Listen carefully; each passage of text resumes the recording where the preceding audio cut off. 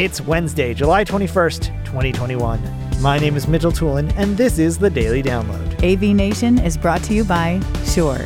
Sound extraordinary. Today's Daily Download comes from AV Week 477. Tim Albright is joined by Corey Schaefer, Giovanni Agramonti, and David Silverstein talking about clean spaces. Giovanni Agramonti starts off talking about what integrators can do to make live event spaces clean and safe for their clients. You just have to have a conversation. you just, if you're providing the equipment and you're putting these items in place for them, when it's time for you to do your training on how to use the equipment, you just have to share that information. That article to me was actually a really good article.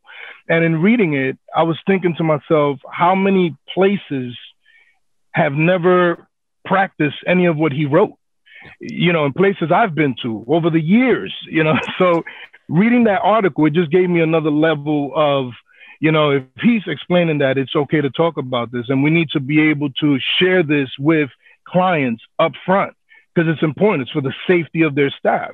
Why wouldn't they want to have that information? And I think we want to encourage our clients to share it with their base, right? So because, houses of worship are about community and building our community and wanting to feel safe. And when people are aware of the precautions that an organization is taking, how thoughtful they're being, keeping, safety top of mind, we need to just keep pushing that down to even the members that are walking in.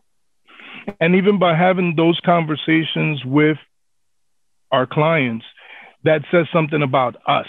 Yeah. Oh, you care about me. That's the first thing that's going to come into their mind. Oh, you really care about me and what I'm doing and how long these devices will live. Thank you. It'll be appreciated. It was a very good article. The details it was great. Absolutely. I absolutely agree. Now, in my world, you wipe down a screen and you're kind of done, right? Because everything that I do is all in one. It's pretty easy. But when we get into these production environments and microphones, wired, wireless, absolutely, some of the things that they were doing to get things clean were pretty amazing. I look at some of the other industries that have had taken on this role.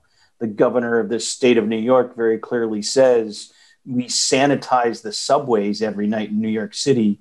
We used to not know how to clean a subway in New York City, right? And so they had a big learning curve to go from one to the other. And, you look at that environment, a lot of nooks and crannies, a lot of things that are there.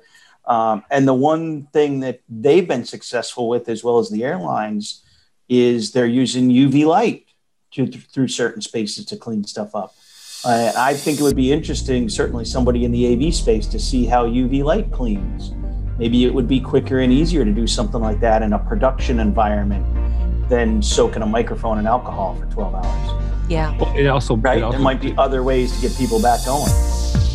Thank you for listening to today's Daily Download. If you like this podcast, make sure you subscribe and comment on iTunes, and also check out all the other fine programming we have here at AV Nation at avnation.tv, avnation.tv. The network for the AV industry. What are you listening to? This is AV. This is AV Nation. This is AV Nation.